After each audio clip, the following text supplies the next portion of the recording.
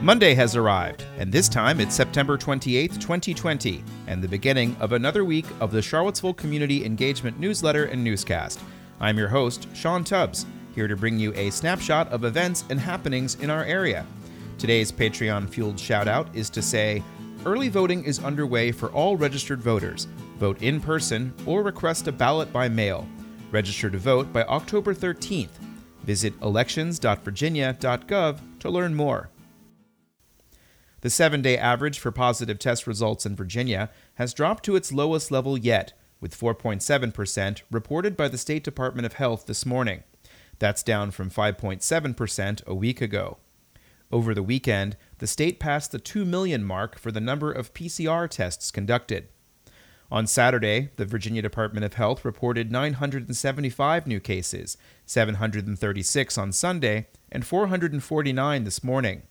In Charlottesville, 78 new cases have been reported since Friday, with 41 in Albemarle.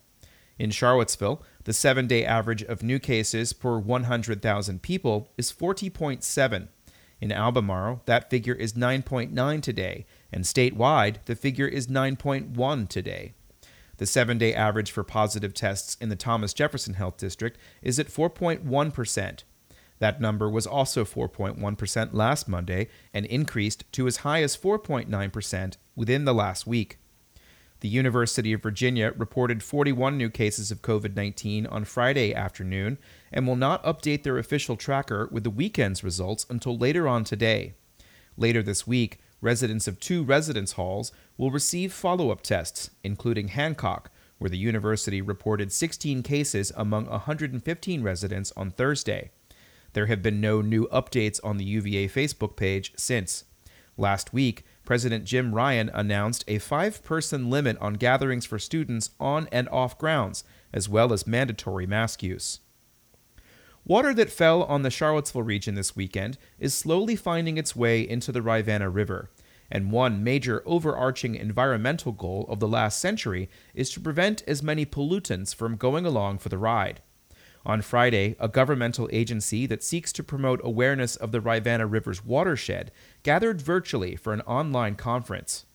Ann Coates is the director of the Thomas Jefferson Soil and Water Conservation District, part of a nationwide network formed nearly 100 years ago, when few considerations were given to how land was used and the air was thick with sediment windborne from poorly managed properties across the country. We were formed in the 1930s in response to the Dust Bowl.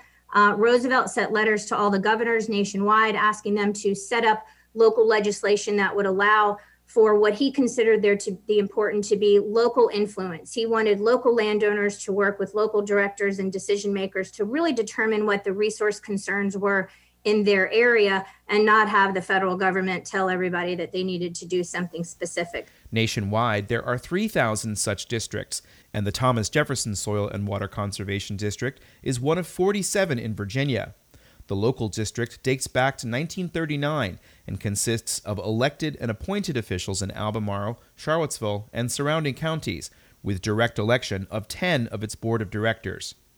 Coates said our district focuses mostly on agriculture, though residential property owners can also qualify for funding in some situations. The goal is to reduce the amount of nitrogen, phosphorus, and sediment that makes its way into the Chesapeake Bay, which is where rain that falls here ends up. They do that by helping to pay for projects like keeping livestock out of creeks and streams. Most of our programs are voluntary programs. Certainly our agricultural program is, and that's been primarily the success of the program is because it is voluntary based. Coates said partnerships between the government and landowners have resulted in protection of over 3,000 acres of riparian buffers and 300 miles of stream bank in the district since 1998. In Albemarle County, that number is 122 miles of stream bank. Over 6 months have passed since the beginning of the pandemic, and that's enough time to get some sense of how the sudden change in the economy affected the local real estate market. Dr. Lisa Sturdivant is chief economist for Virginia Realtors, and she's the first speaker in a series that the Thomas Jefferson Planning District Commission is putting on to promote its regional housing partnership. She set the stage by describing where the sales market is at the moment. We've gone through a really dramatic downturn in the economy, and we are now in sort of a period of recovery. And we've heard all sorts of different letters for how the recovery might happen, a V shape, a W shape, an L shape. And the latest letter is K. And this K-shaped recovery is one way to think about how some people are benefiting in this recovery more than others.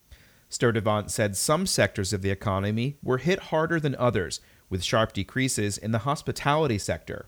Still, Virginia and the nation have seen 4 straight months of job growth, and in August, the unemployment rate statewide was 6.1%. But keep in mind, last year at this time, the unemployment rate was about 3%.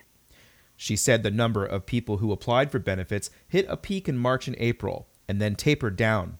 And in mid-September, about 186,000 Virginians were receiving unemployment, which is well below where we were this spring, but well above where a typical economy would be. Sturtevant said the housing market has improved faster than the rest of the economy.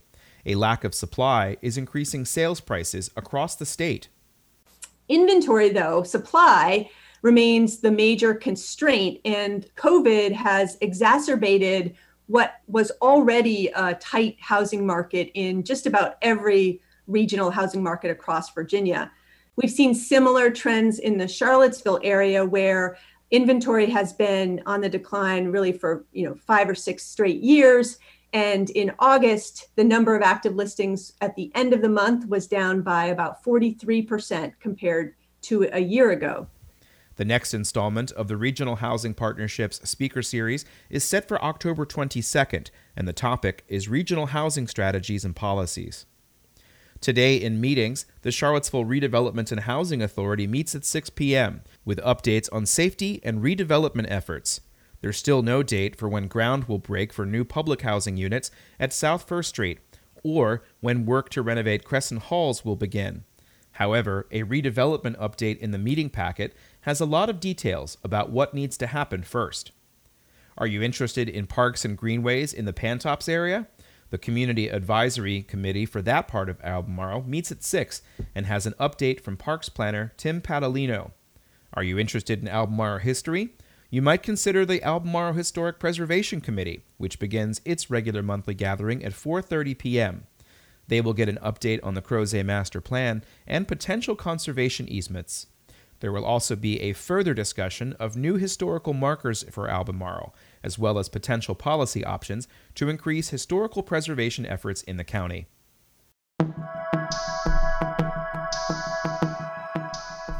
And that's it for this installment of the Charlottesville Community Engagement Newsletter. It is almost the end of the month, and I'm trying to get more people to subscribe through Patreon.